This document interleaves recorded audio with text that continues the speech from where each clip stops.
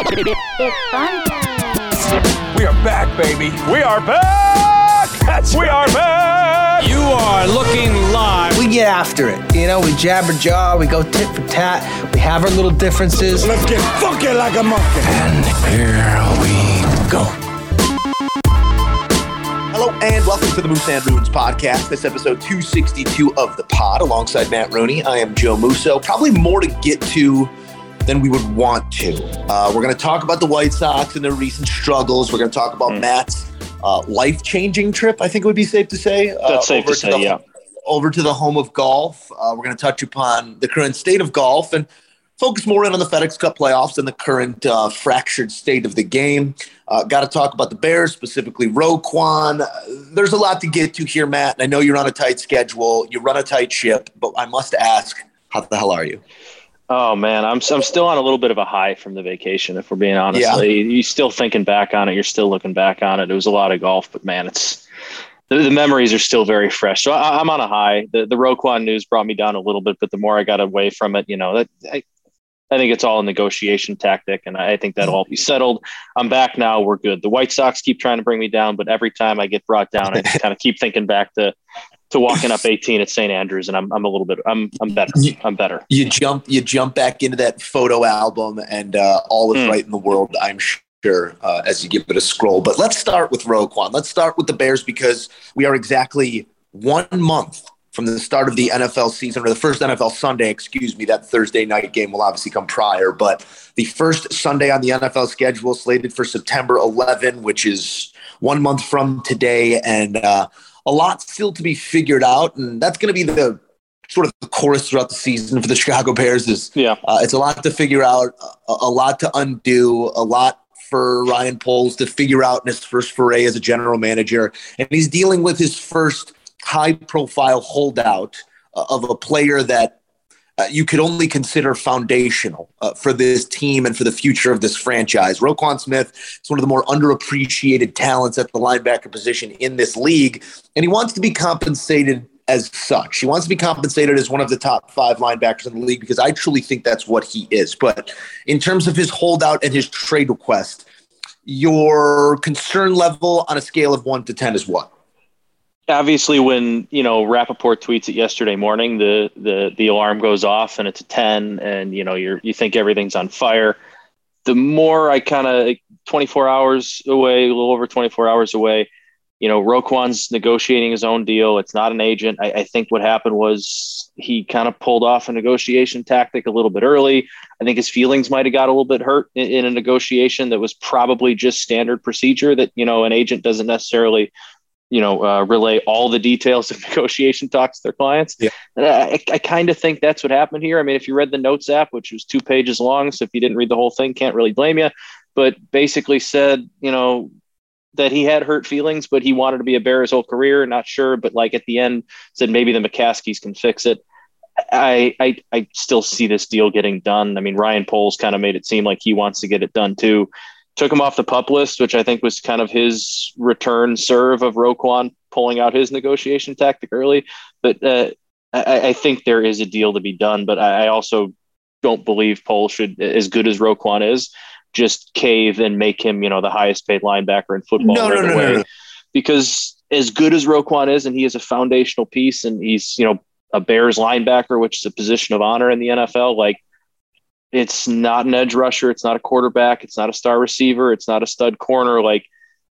As awesome as great linebackers are, I think you can find those guys a little bit easier. So while I still think they should pay Roquan, the record breaking type deal that he probably wants is also not something I'm willing to be like, yeah, just go ahead and take it.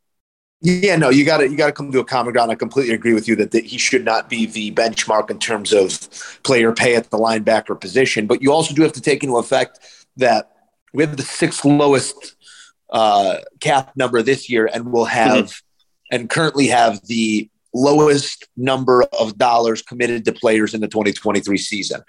Yes. You have a quarterback on a rookie contract. You have obviously a team that needs to be built, and Ryan Poles taking his time here at least tells us that he's cognizant of that he knows that we're going to have to spend some money. We're going to have to allocate funds in a number of different places. This is not us putting together the final pieces of a championship roster. This is building it from the ground up, and you obviously don't want to play your biggest card before you do anything else. But with all of that being said, there is some latitude in terms of, like, you know, if we got to make it right, if we got to give you that extra $1 million here, if the signing bonus needs to be this, that, or the other, the money is there. This is not, we are not at the final stages of accounting for this football team. Mm-hmm. I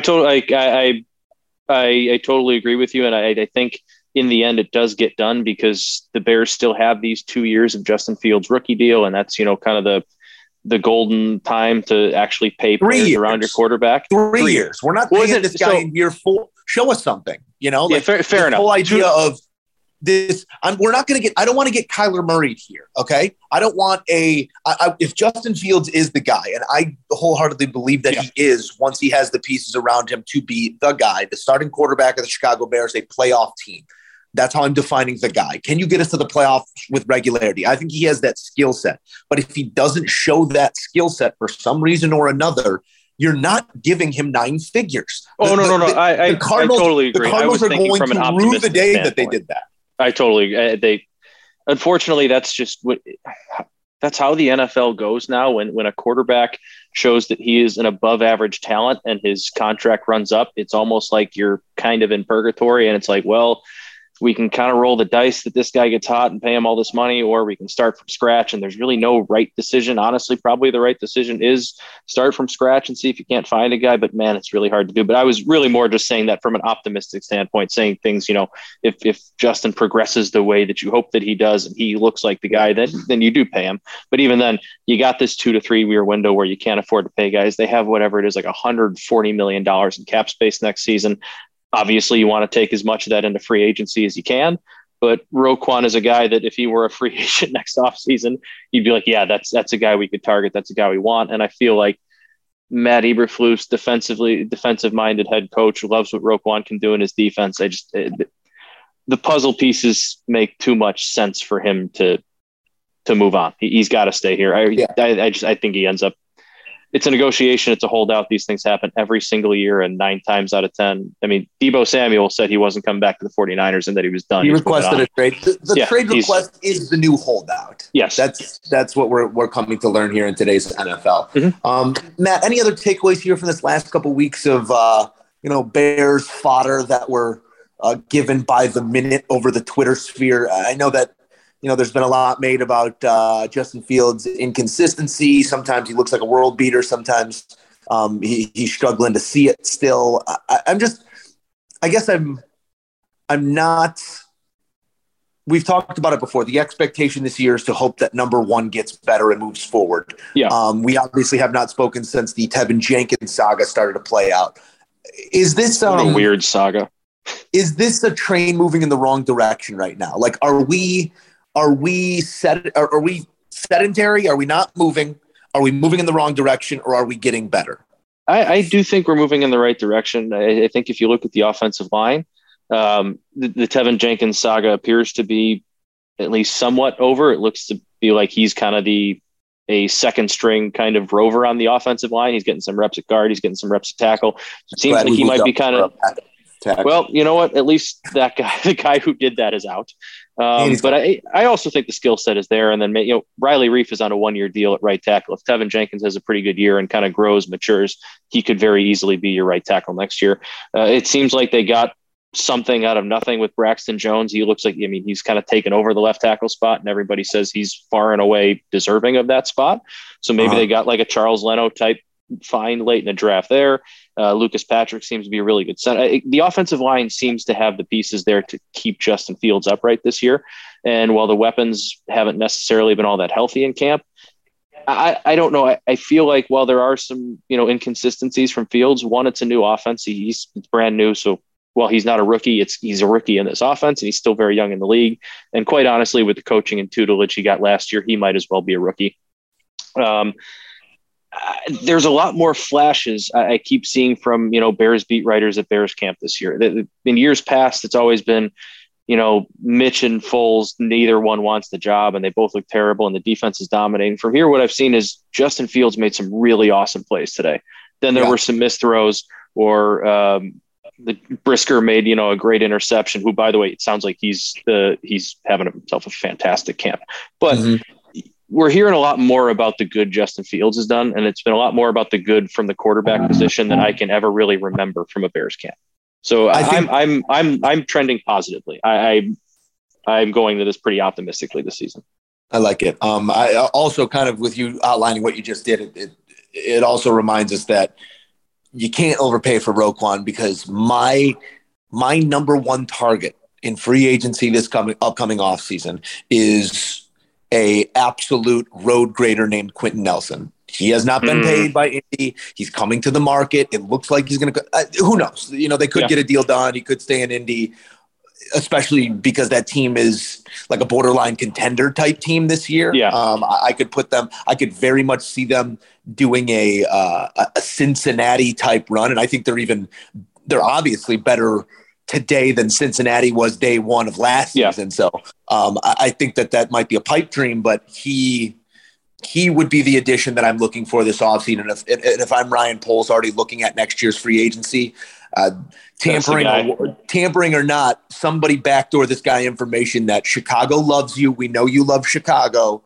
Let's make you a Bear in a year's time. So someone in the front office who still has a good relationship with Harry Hiestand, maybe give Harry a call over at Notre Dame, have Harry put in a call to his boy Quentin over at the Colts. That's your backdoor, right? That would be a good. What's Alex Bars up to these days? Where's he at?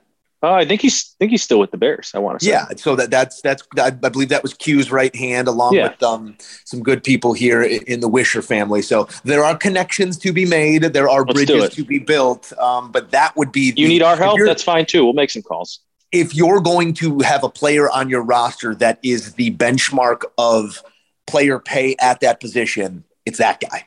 That's the guy I'm willing to reset the market on, is Quentin Nelson. But different conversation for a different day. Bears football is just 1 month away, Matt. God, I can't wait. It is undoubtedly going to give us headaches. Hopefully it will give us moments of peace, moments of positivity, and something that we can kind of hitch our cart to for the future. But let's keep this party rolling to something that has been nothing but a headache. We do have to offer some thoughts here on the Chicago White Sox.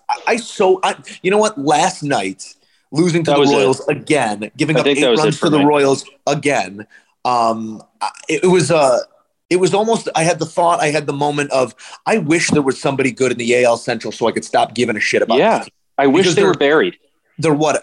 They're still just 2 games back. I think it's 2 or 2.5 because Cleveland won last night. 2.5 because Cleveland won. It's still well within striking distance in this garbage division that's made up of just 500 baseball clubs. And it's almost the complete inverse of last season. Last season, we were so good that we lost focus and then we're nothing come playoff time. This year, we're so bad in terms of execution that they've lost focus because they think that they can just put the push on late and sort of play the opposite season that they did last year, and then maybe be the hot team coming into the playoffs. That's been the story we're selling ourselves for the last 3 months, and I'm almost done buying my own story here, because it's with the injury of Anderson and him being out for 4 to 6 weeks, with the lackluster errors that this team makes on a nightly basis, with their complete lack of plate approach, I don't see a playoff team anymore. That's the thing. It's like, it's just all fundamentals. Like it's the talent is so clearly there. And every once in a while you see the flashes and you're like, man, where is this every day? Where is this every other day? Why do we only see it once a week? And we've talked about it before. Teams take on the mindset and the demeanor of the person that's leading them. And the person that's leading them is falling asleep in the dugout, quite literally. There's no accountability. There's no removal from the lineup. They're getting babied. AJ Pollock was out last night because he had a bruise on his foot. A team in a pennant race just lost their leadoff hitter, and their second leadoff hitter when Anderson's not in the lineup. AJ Pollock had a big bruise on his left foot, so he didn't play in a game that they kind of needed to win, because every game's a must win now. They have a manager who babies them. They have a manager that doesn't hold anybody accountable. They have a hitting coach that either the team doesn't respect enough to listen to adjustments he's trying to make, or doesn't know how to make adjustments, coach up adjustments to make, because this team has all of the power in the world. It should be up near the top of Major League Baseball in terms of team home runs. And Jose Abreu, Luis Robert, Andrew Vaughn, and Gavin Sheets combined for less home runs than Aaron Judge. Like, what is that? It's either the lack of discipline at the plate, it's the lack of execution of a game plan, or it's just flat out really not caring. And I have a hard time believing Jose Abreu doesn't care. He cares. He's one guy that clearly does. And if he's only got 14 homers this year, that's like, he's still hitting the ball. He's still hitting doubles. He's still driving in runs. Since, the weather started to heat up, he's been typical, really good Jose Abreu. He's the one guy you kind of point to that's been himself, except the long ball's not there. So there's clearly some sort of approach that is being coached up that is lost on these guys, that is, or I guess not lost on these guys. They're listening to their coach and they're not hitting home runs. They're trying to get base hits. They lead Major League Baseball in singles, and they're 28th or something or whatever it is in scoring. Like, something's wrong here. How there has not been any adjustment at any level, with the exception of Ethan Katz, who I think has done a great job. He's turned around some of the pitching staff. Obviously, you're seeing it with Cease. Ronaldo Lopez has become pretty close to an elite swingman out of a bullpen. Like, he's done some pretty good things with some of these starters, but holy hell, everywhere else is just a dumpster fire. I think what would tell the story pretty clearly and concisely about what you're talking about there and the lack of preparedness, the poor management.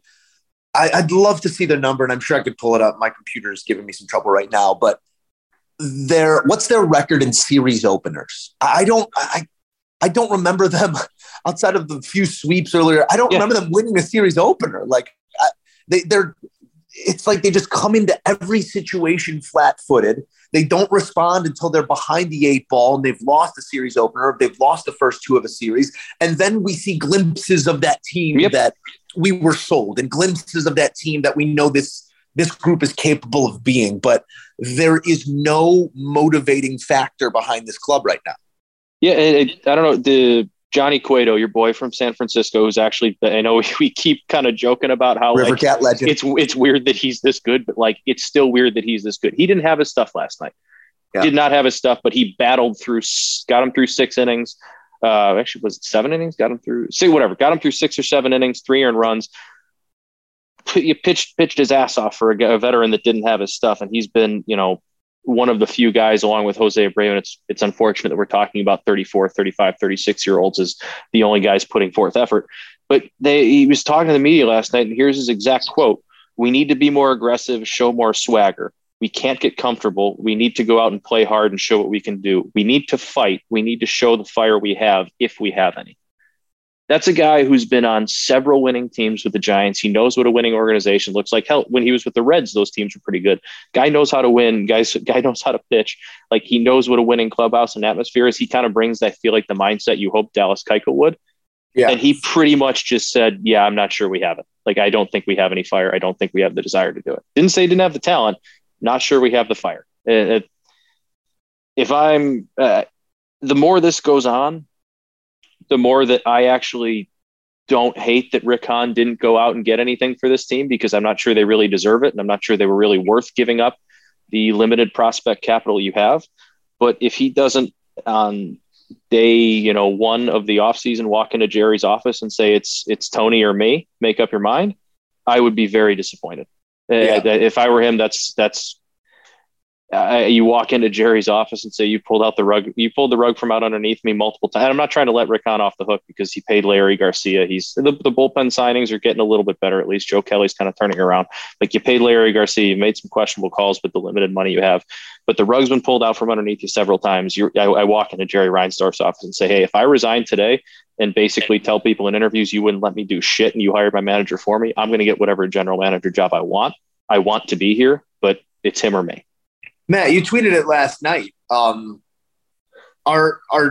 big time deadline acquisition, Jake Diekman, our big time bullpen ad. Like, I don't know. It just seems like a complete lack of urgency on all levels within the organization right now. It does. It feels like everybody not named Cueto, Abreu, or Hendricks just thinks that everything's going to turn around and, there's just going to be a magical switch that flips and nobody has to do anything or change anything or just work at it, that they're just the natural talent's going to, show out and kind of prevail over whatever. And it's not going to happen. It's just so mind-bogglingly frustrated. And I guess this might be the downside of paying some of these guys earlier than they have to. Mainly looking at Yuyo on Moncada, like that guy hasn't been the same player since he signed the big contract. Not that he already had made some money, but then he made life-changing money with the $95 million deal.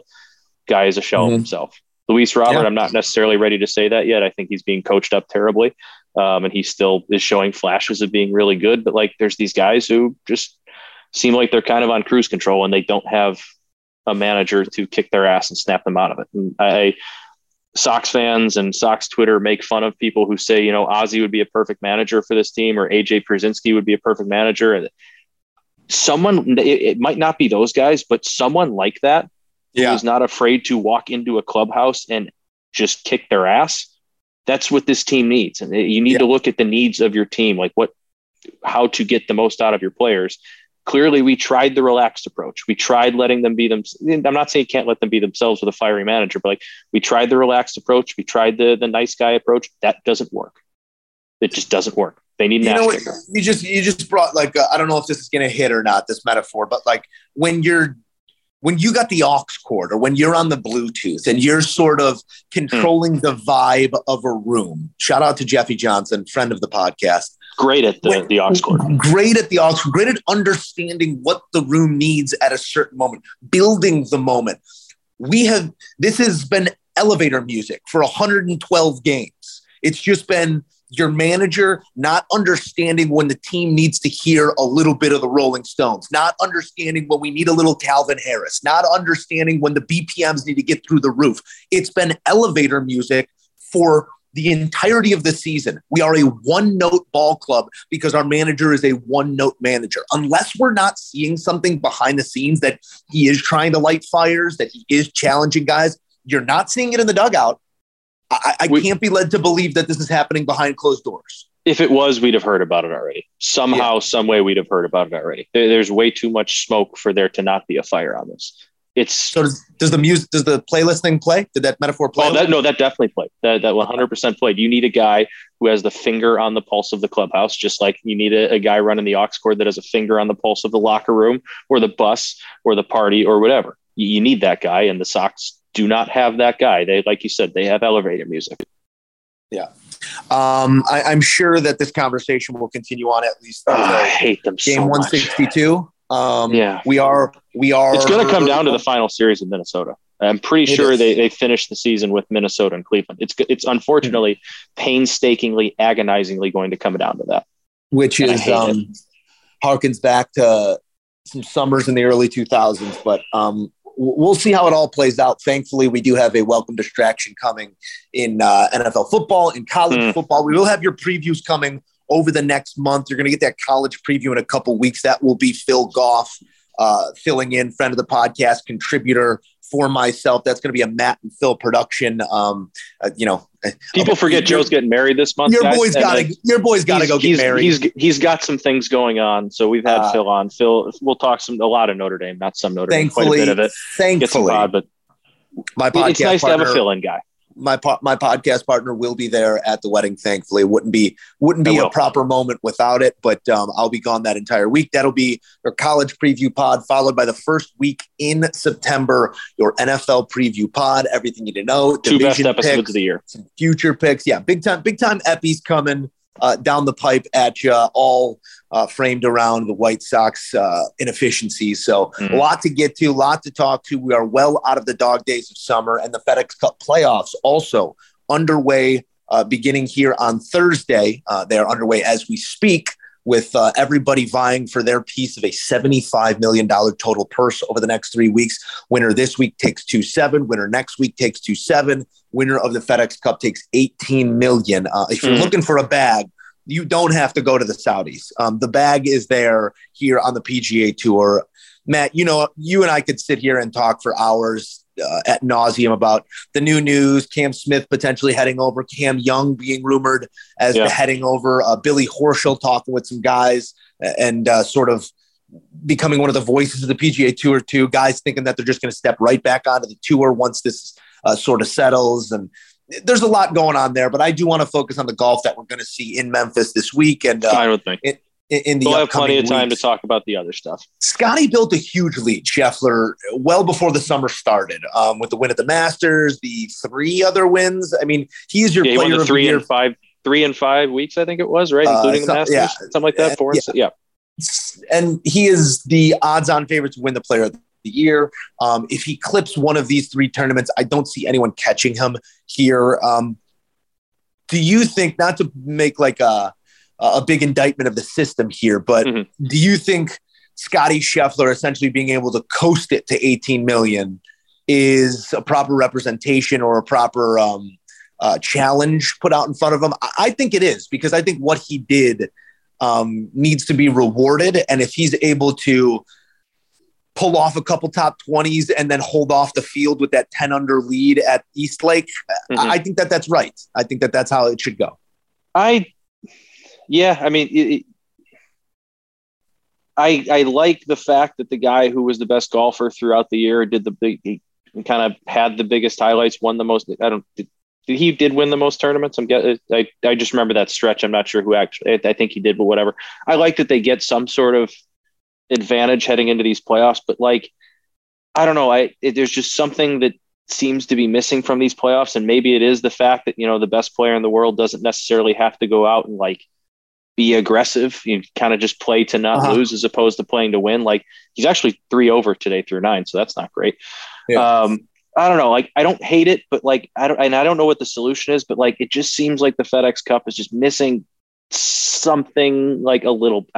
It's just missing something for me. I still love it. I'm still going to watch it, but just it seems like a lot of the drama is taken out of, what makes the playoffs the best time of year in the NBA, the NHL, baseball.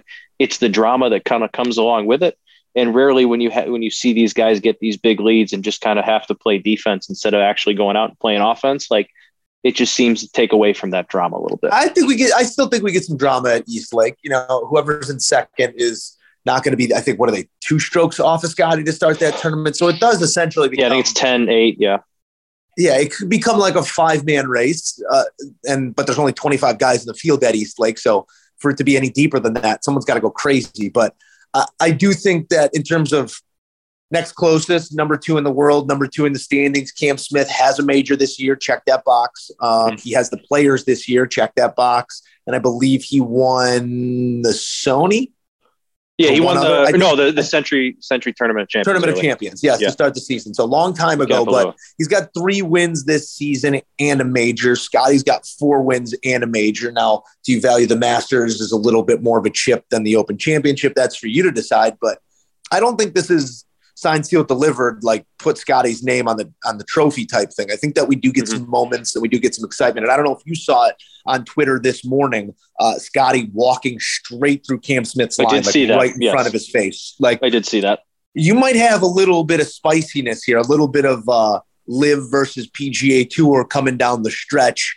We'll see you when we see you, Cam Smith type thing. So I think that there'll be fireworks. I think we'll get some fireworks over the next three weeks. That's fair. I think that rumor is going to add to some things, and the fact that it is kind of the top 2 guys going at it makes that a little bit spicier, I think, than years past. So yeah, I think we'll have maybe a little bit more drama because of some of the storylines off the course as well as what they're doing on. But bad start for Scotty today. Didn't see 3 over through 9 coming. Matt, I think that this is an injustice that we've done to the listeners, because that's the second biggest story in golf right now. It's true. The biggest story in golf is Matt Rooney and the Rooney cousins just being baptized in the waters of Scotland. And I don't know how to open the floor for you here. I don't know where you want to begin. I don't know if we want to just get me out of the way here and let you wax poetic. I guess I'll start you with this question. When you think back to your time in Scotland, remind us, you played 8 courses, correct? 9 Technically, 9 we were supposed to courses. be 8, and then we had an impulse round at Prestwick, the home of the Open Championship, on day one when we got there. So didn't have time to adjust from the jet lag. Just as one does. So home. run me through the 9 courses. Prestwick.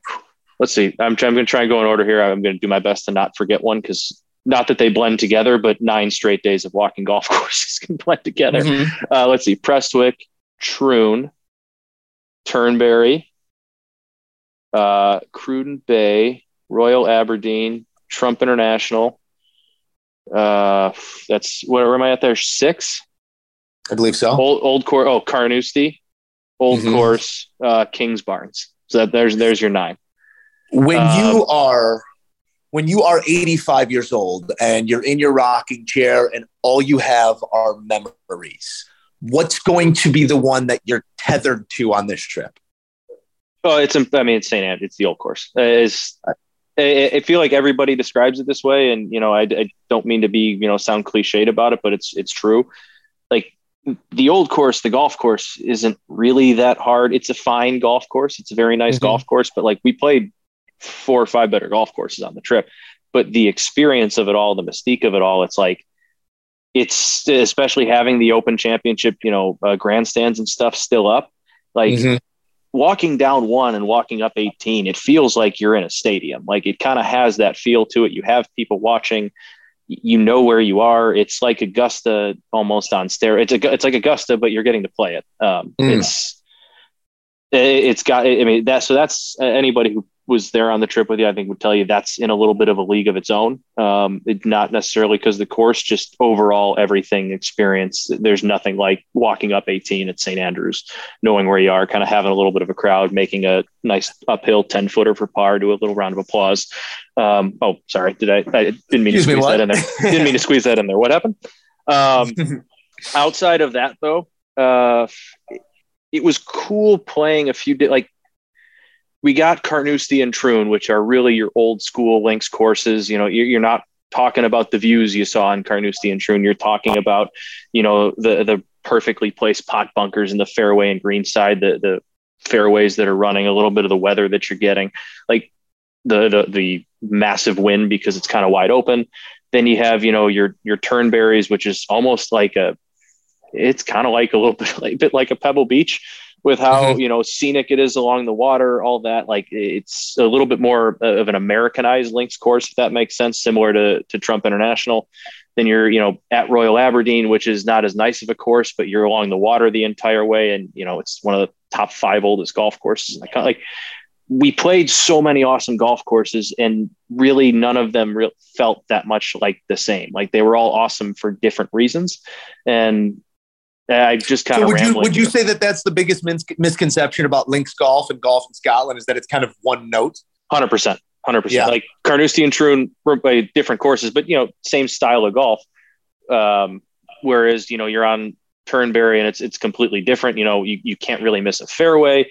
You're along the water a lot more. Same thing with Trump Internet. Like, you still have to worry about the wind and the elements, and you're getting a little bit more creative with some shots around the green, but it's by no means the same style of golf. Now, the fact that you got to play, not to discard any of the other courses, but I think the lion's share of my interest and the lion's share of our listeners' interest is likely in your experience at the Old Course, just start to finish, soup to nuts. I know you did the walk up and got the tee time for the final day situation where you woke up early. We actually got luckier. We didn't actually have to do, so we do, there's a million different of these services, but there's people over there that, similar to like a travel agent, kind of set up everything for you, set up the courses.